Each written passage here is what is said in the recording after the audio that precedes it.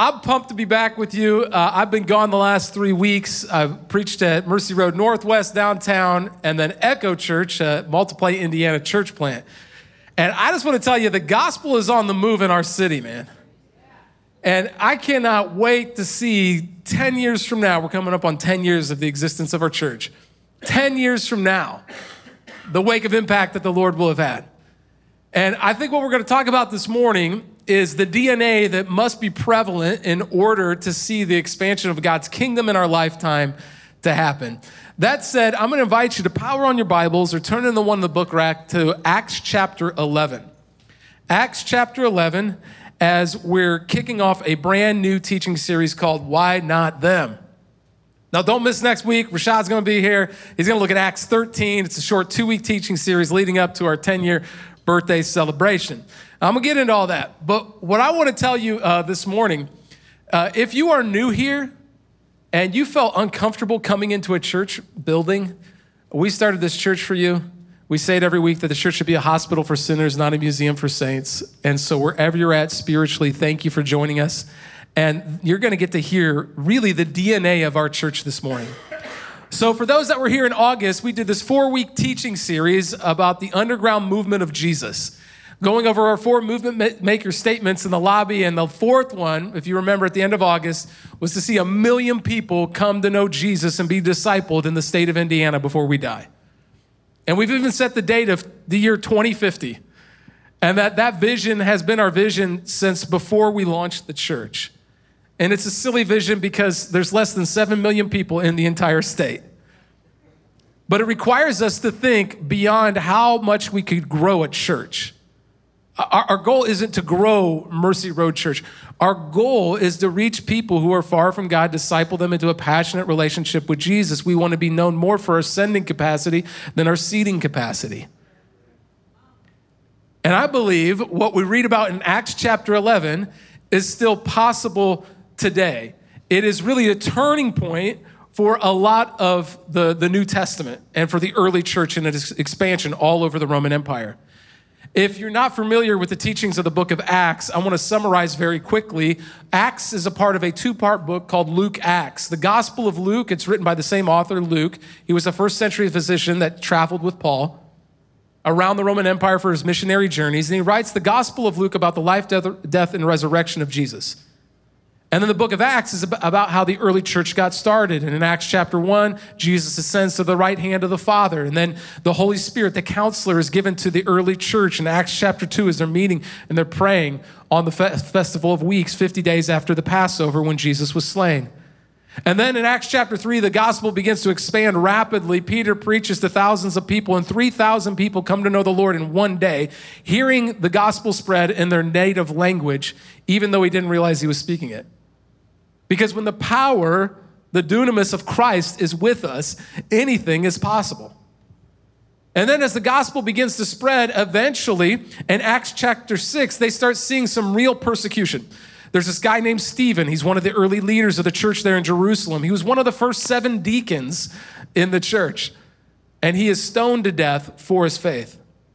And there's this man who watches it all in approval. His name was Saul. He was a Pharisee that oversaw the killing of Stephen. In Acts chapter 9, 3 chapters later, he's going to Damascus with letters to imprison Christians in Damascus for their faith. He's literally a religious terrorist. He has an encounter with Christ on the road to Damascus and has his life dramatically changed. It's what we got the name Mercy Road from, was Acts chapter 9 and the road to Damascus. So if God could do that in Saul's story and turn him into Paul, who would go on to spread the gospel all over the Roman Empire and write at least 40% of the New Testament, what could he do in your life and in the lives of people in our communities who are far from God? But in Acts chapter 11, this super dramatic thing occurs. Paul had been a Jewish man. But the gospel is going to come. The good news of Jesus Christ, what the gospel is going to come to the Gentile people. If you're like, dude, what's a Gentile? It's anybody who wasn't Jewish. They'll refer to them in the New Testament sometimes as Greeks, but what they mean is these are not Jewish people.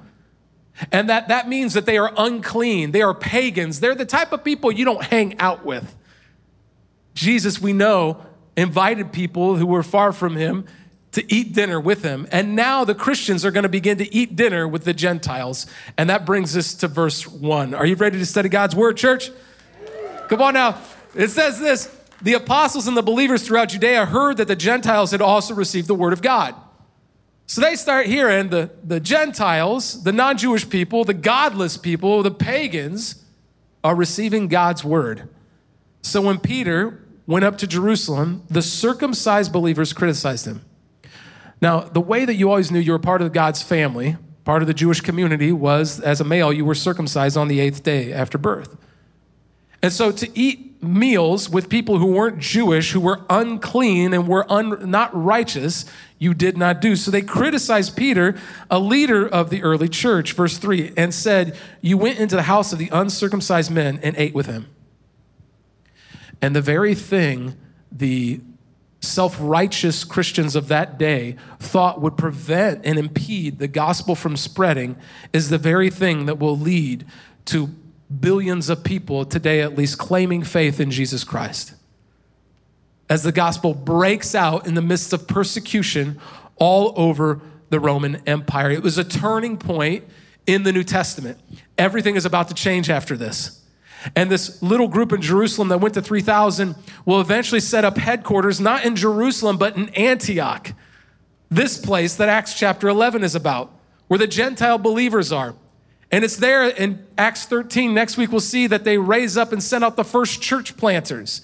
And that the gospel gets spread all over the Roman Empire. Dozens of churches getting started, and it all happens right here. This cataclysmic moment when God, in his authority, with one word that we just sang about, changes the course of human history. And I want to talk about its implications for today. See, I know what it's like to see kind of a turning point in the life of a church. When we started Mercy Road Church, we met at Clay Middle School in Carmel for about a year and a half. And then we leased this tiny building off of College Avenue in the Carmel School District, but an area known as Home Place. Great little community, and we began to meet there as a very small church that was a year and a half old. And at our second birthday celebration, many of you have heard me share this story, so I'm going to do it briefly. We had a turning point in the life of our church. At that point, we had seen a little bit of growth, but we hadn't seen a lot of radical life change yet, a little bit. And in that next 6 months, we began to reach people in the community, and we saw 12 people be baptized that Sunday morning at our second birthday celebration, which was the most people we had ever baptized at once. And they were baptized in a horse trough in the lobby of the little building that we were meeting in. And at the end of baptizing 12 people, Eric Maitland, our worship leader, was up here. He was the main guy back in the day. He gets up and he starts singing Amazing Grace on an acoustic guitar. And in the middle of the song, all of a sudden the building shook. And I literally almost fell over into the horse trough. I would have been number 13 that day. And luckily I caught myself and I got up, and you've heard me share this, so I'm going to make it brief. But basically I was like, that must be an earthquake. I looked online. It wasn't an earthquake. Must be something wrong with the building. The engineer who owned the building said there's nothing wrong with the building. They checked it all week long. And to this day, I don't think I would believe it if I wasn't there. But to this day, the only thing that I can say that made sense of it was that the Spirit of God was so powerfully there, it literally shook the building. And it's, you read this in the New Testament, but we don't think something like that would happen. And so over the years, I've looked for explanations, and I share that because it became a turning point in the life of our church. From then on, we began to see people who were far from God, like we had said, begin to have radical life change. And the church grew rapidly over that next year. And as a 3-year-old church, we bought this building and renovated it when we shouldn't have been able to. And there's a whole story I'll tell later about that. And we come over here, and the rest has been history. And now there have been 21, soon to be 22 churches planted through Multiply, Indiana. We're doing on March 20th, we hope is the date to do the next March for 1 Million. Last year we had 72 churches come out. We're hoping to break 100 this year and pack out the circle in downtown Indianapolis. We're still working on all the details, but we're going to pray that God would actually really reach 1 million people for Christ. But if we don't have the heart of Acts chapter 11 to go to the Gentiles, it will never happen. And I'm using the analogy today of the Jewish people being the people of God, the church, Christians, and the Gentiles being those who are not. And that as followers of Jesus, in light of this, we need to ask ourselves some questions about the way that we're living as missionaries or not living as missionaries in our culture. That's at the heart of what I want to discuss this morning. So if you look down to verse 15 now, he takes it a bit farther of Acts chapter 11. As it began to speak, the Holy Spirit came on them as they had come on us in the beginning. That the Holy Spirit is also given to the Gentiles, just like it was to the early believers. Then I remembered what the Lord had said. John baptized with water, but you'll baptize with the Holy Spirit. So if God gave them the same gift he gave us who believed in the Lord Jesus Christ, who was I to think I could stand in God's way? I'm going to address that in just a moment. But when they heard this, they had no further objections and praised God, saying, so then even to Gentiles, God has granted repentance that leads to life. If God has brought repentance that leads to life, salvation, if every human being is created in the image of God, but has a choice of whether to turn to him, receive the free gift of salvation of Jesus crucified, resurrected from the grave, to repent of our sin and wrongdoing, if we have the choice of whether to do that, our mission, our goal is twofold: to help those in need and proclaim the coming kingdom of God, that we might see more people saved in our lifetime. And if you've never joined with God in that mission, I'm telling you, you're missing out on the greatest journey of your life. And so my question I want to ask each of us is, why not them? The Gentiles in our culture today, the people in your life that you know would never become a follower of Jesus. Why not them? You know them. They vote different than you. They look at life differently than you. They believe different things philosophically than you do. Do you believe that God could reach them? And I know as Christians, the answer is yes, but do we really believe it? That's what I want to discuss. Will you pray with me? God, I thank you for every person here in a culture today where people don't do this. Gather to worship you, hear your word, to study it, to allow it to change our life, that you're the first authority in our life, not our own pre-established belief system. So we pray, Lord Jesus, that anything that is not lined up with you and your word, that we would conform to it, that we would surrender to it. And whatever already is, God, that we would hold on to that and not allow it to be taken from us. In a culture where it can be increasingly difficult to live as a Christian, God, we pray that your Holy Spirit would minister to us, that we would have a turning point in the life of this church this morning, that you would speak to us right where we're at, God. There are people in this room. This was a last-ditch effort to come to a church this morning. And I pray, God, we need to hear from you. Speak to us. We pray this in Jesus' name. Amen. Amen. I believe that God is up to something big in our culture today. But before I get into that, anybody watch college football yesterday? Come on now. Are the Ohio State fans in mourning today? Is that what's happening? I got to give it up for Brad, that's been running sound all morning. Is a big Michigan fan. Not only did they win yesterday, Ohio State lost. So finally, it was due. 4 decades coming, they finally had a good weekend. But I wasn't watching any of those games because I was watching the Lord's team, the Notre Dame Fighting Irish. And it's been a little rough the first 2 games, admittedly, but we broke through. But there was this moment in the second half of the game where I became very frustrated because there was our safety, who is predicted to be a top 5 pick in the NFL draft, had a clear interception about to come. And he went to get it, and the referee got in his way. What is with referees? Am I right? Come on now. And he just ruined it was a clear interception. And then Drew Brees, who we all love, but, used to play for a team up in West Lafayette, the Trains. You know who I'm talking about. And Notre Dame's going to play him next week. I know. I'm not going to say anything because this year we don't know what's going to happen, but probably going to be a good game. But he was talking about how before they changed the rules in the NFL, people used to plan on using the referee almost as a screen or a pick when they were running their routes.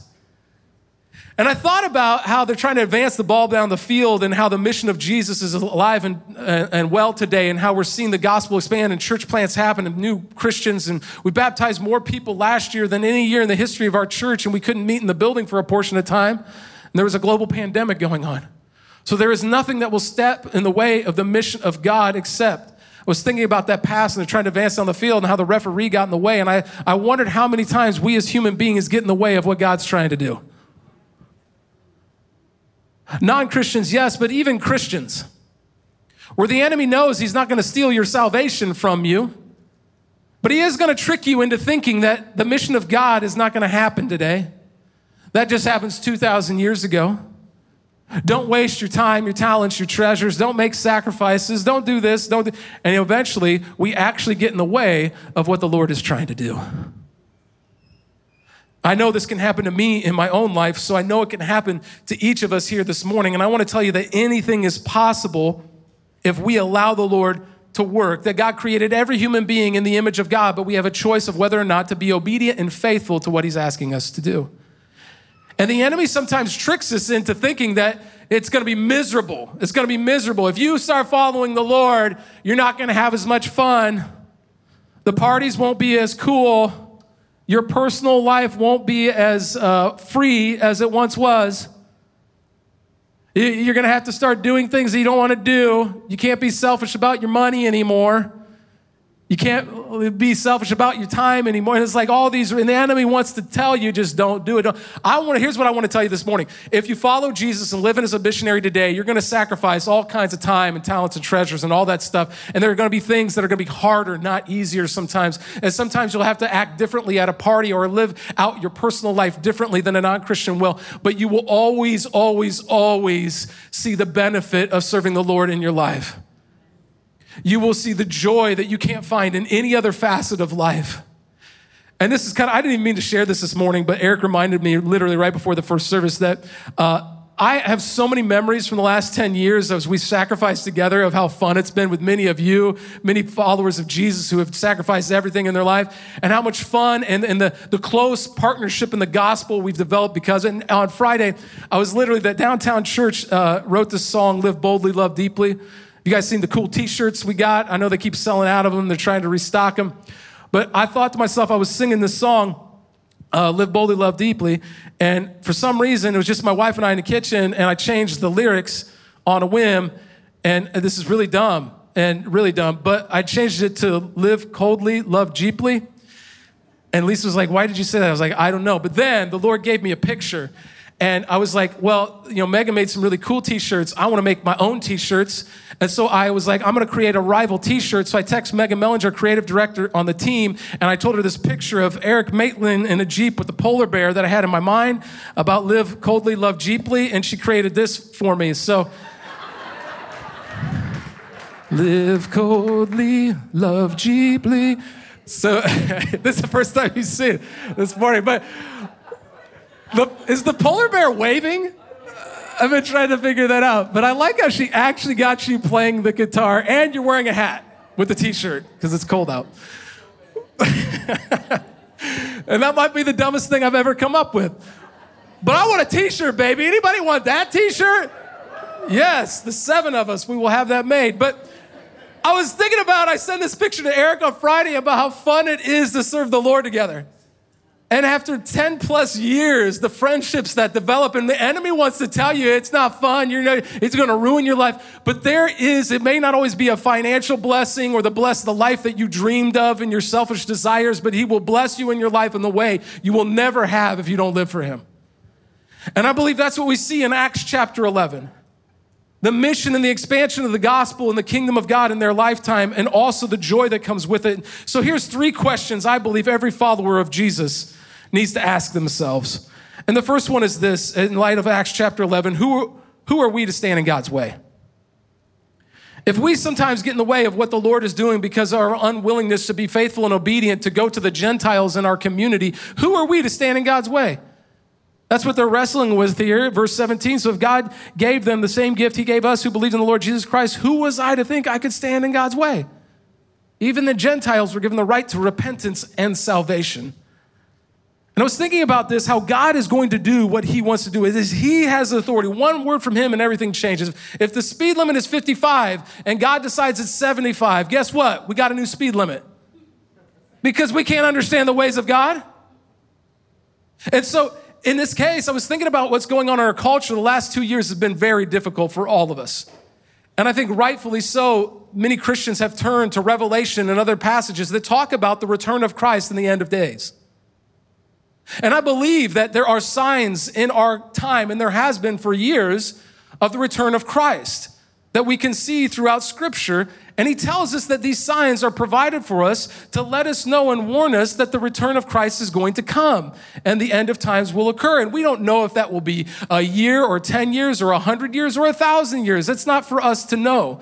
He is God, we are not. But here's where we get distracted as Christians. If we can get in the way sometimes of what he wants to do, why in Scripture does he tell us about the return of Christ in the end times? Is it so that we could prevent it? Is it so that we could protect ourselves and have self-preservation? Is it so that we elect the correct officials? Can we get real? Why does he give us the signs? So that we will be spiritually ready for the return of Christ, and we will do everything to live on mission to prepare other people for it. He does it to inspire us to live on mission, because one day Jesus will return and put the world right, and there will be no more tears and shame, no more guilt. The old order of things will pass. There will be a new heaven and a new earth, and no more tears or crying anymore. But this side of heaven, we're like in the New Testament times, are going to see moments of persecution. And I see sometimes as Christians today, we get so caught up in protecting. And look, I believe that we should live biblically. I believe I should raise my children up in the ways of the Lord and teach them how to live. I believe that what we teach in our school systems matter. And I believe what we believe theologically matters. But that is not to let us get distracted of what the mission of Jesus is. That both sides are bad, protectionism and fear of people who aren't Christian. And at the same time, giving into the culture and living as everyone else, both of those are contrary to what the gospel commands us to do. To go therefore to all nations and baptize in the name of the Father and the Son and the Holy Spirit, both the Jews and the Gentiles, both the godly and the churched and the unchurched and the pagan. Was that too much? I just want to tell you that, man, I think sometimes as Christians we get distracted today if we are called to go to the pagans, the Gentiles. Who are the pagans today? I mean the Gentiles, the people who aren't of God's family. Maybe the people who look different or vote different, or maybe they're people who have done bad things, or maybe they're criminals. And we could list the really heinous things, the murderers and the molesters and the other things that we would all agree are really, really bad. And we would believe that we need to stand up for God's word and for truth. And there is a side of truth and justice that we are to follow, followers of Jesus. But we are still called, they were called to go to the pagans and the Gentiles of their day. Those were the unclean people. Think about this for just a second, how revolutionary this would have been for the early Christians when God decides this. That the Gentiles were the unclean people who rebelled against God, followed other religions, participated in perverted sexual pleasures, and influenced the future generation to do the same. So I say that they can now receive the gospel and the Holy Spirit. This is radical stuff. What do you think God could do in our culture, in our society today? How are we, how am I, how are you getting in the way of what God wants to do to reach the future generations, to reach those who are far from God? If we're going to achieve this great dream of reaching 1 million people for Christ, imagine how many terrible, awful, sinful people we're going to have to love in the process. We're going to need to love our prison systems and the people who are making poor decisions and choices, the people that are even trying to teach our children things that we totally disagree with. Our job is to reach every person with the gospel until Jesus returns, because the signs of the end times are real. So who are we to stand in God's way in Acts chapter 11? But also, do you believe a great number will be brought to the Lord? Like if we live this way, do you really believe a great number of people will be brought to the Lord? I'm convinced that we know that it is in the Bible, but we don't really think the Lord would do that today. And that's why we live in this kind of protectionist fear, or we just give in to the culture and live exactly like the culture lives. Look what happens here in verse 19. Now those who had been scattered by the persecution that broke out when Stephen was killed, traveled as far as Phoenicia, Cyprus, and Antioch, spreading the word only among Jews at this point. So, quick note on this, Stephen had been one of those deacons that had been killed. They had all witnessed it there in Jerusalem. So the persecution in their culture, I believe we're seeing more persecution for Christians in American culture today, but it pales in comparison to the type of persecution they were enduring. Their friend had been murdered. And yet God would use that heinous thing to scatter them around the eastern part of the Roman Empire, which would lead to the expansion of the kingdom, and what the enemy meant for evil, the Lord would use for good. Verse 20, some of them, however, men from Cyprus and Cyrene, went to Antioch and began to speak to Greeks also, the Gentiles, telling them the good news about the Lord Jesus. The Lord's hand was with them, and a great number of people believed. Because they went to the Gentiles and loved them right where they're at, the unclean people, that a great number of people believed and turned to the Lord. News of this reached the church in Jerusalem, and they sent Barnabas to Antioch. When he arrived and saw what the grace of God had done, he was glad and encouraged them all to remain true to the Lord with all their hearts.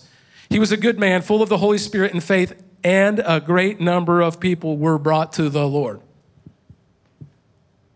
That when you love the Gentiles in our culture today, those not in the church, when we go to them, that a great number of people, if we do it in the way that Christ says, it will come to know the Lord. In fact, if you're like, oh, but yeah, but that was 2,000 years ago. Look what Jesus said in Matthew 9:37-38. Then he said to his disciples, the harvest is plentiful, but the workers are few. Ask the Lord of the harvest, therefore, to send out workers into his harvest field. What prevents the expansion of God's kingdom today, of reaching people, of changing the culture around us, it's not God and his authority.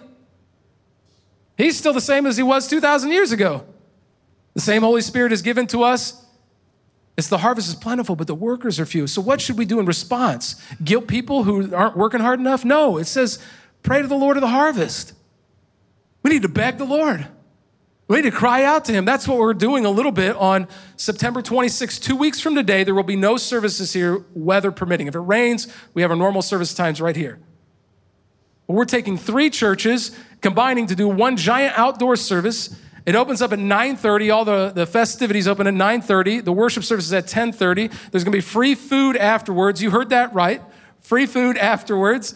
And then we're going to hang out until the early afternoon. And I can't wait to see what the Lord does. But every church consultant would tell you that what we're doing is not a good idea.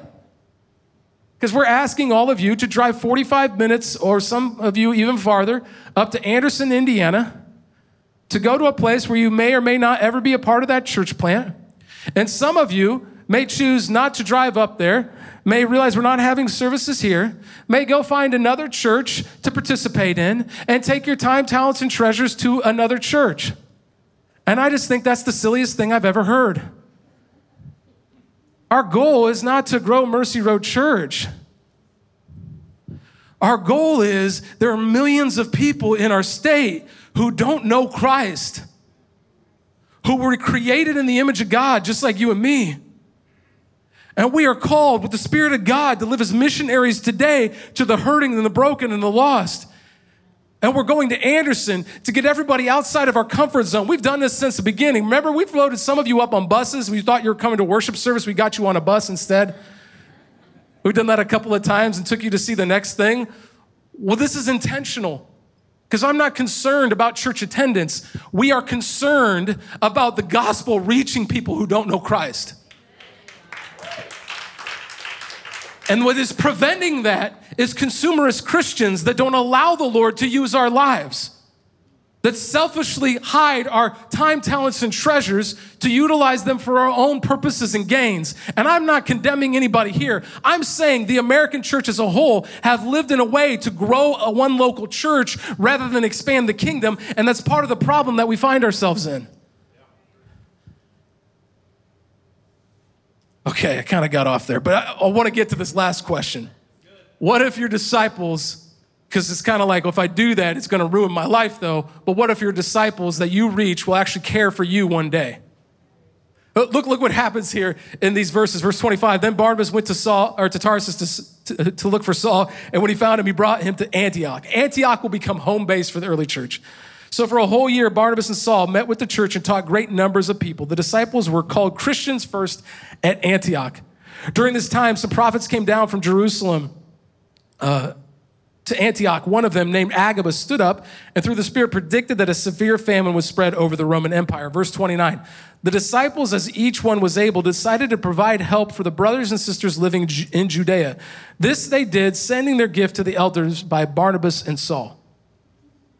So the very church that the Lord uses to become the epicenter for the gospel to spread to the Gentiles, to the unclean people, will then be the ones to care for the church back in Jerusalem for the people of God who had been living there who were hurting due to the famine.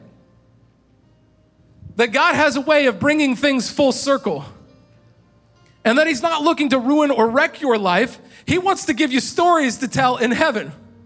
Do you know, we tell people that if you give your life to Christ, you will have salvation. And that part is obviously totally true. But we fail to sometimes talk about what we do on this earth matters. And there will be representation in heaven one day. In the New Testament, it gives 5 different examples of the crowns that will represent different spiritual things in heaven. Now, I don't know that when you get to heaven, you're going to be wearing a real gold crown. It's representation of spiritual sacrifice for the Lord. The 5 crowns are the imperishable crown, the crown of rejoicing, the crown of righteousness, the crown of glory, and the crown of life. The Greek word for crown, by the way, is Stephanos, where we get the word Stephen from, the martyr who lost his faith, or lost his life for his faith. That the sacrifices that we make now, for all of eternity, you're going to get to share that story with how you were used by God, and there will be representation of that. It's why Paul writes in 1 Corinthians 9:24, do you not know that in a race all the runners run, but only one gets the prize? Run in such a way to get the prize. Everyone who competes in the games goes into strict training. They do it to get a crown that will not last, but we do it to get a crown that will last forever. Therefore, I do not run like someone running aimlessly. I do not fight like a boxer beating the air. My question is, are you going to have stories to tell by the way you're running the race currently? Because I believe every single believer gets the opportunity this side of heaven to do something you'll never be able to do when Jesus returns or after we die. And that's to tell another person about faith in Jesus Christ.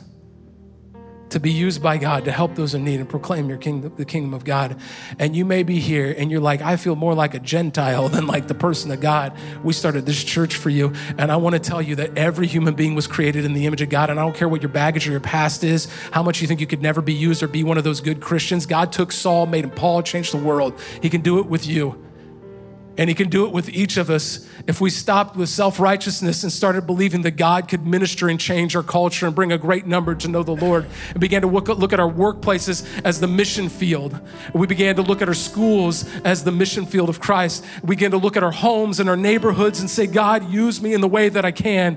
Rather than just living for self-preservation, I'm going to live differently than the rest of humanity. I'm going to live for eternity, that one day will be represented how you use my life. And so I'm going to surrender everything over to your Lordship. And so I want to give you the opportunity to do that right now. You may already be a Christian, but you're going to begin to live differently. Or you may be here and you know you're one of those who has never received salvation in Christ. You've never professed your faith in Christ. You've never prayed and received his good news and never dedicated your life to his Lordship. You've never repented of your sin. And I want to give you the opportunity because there's no better time than now to do it. Will you pray with me? God, I pray right now for every person in this room, God.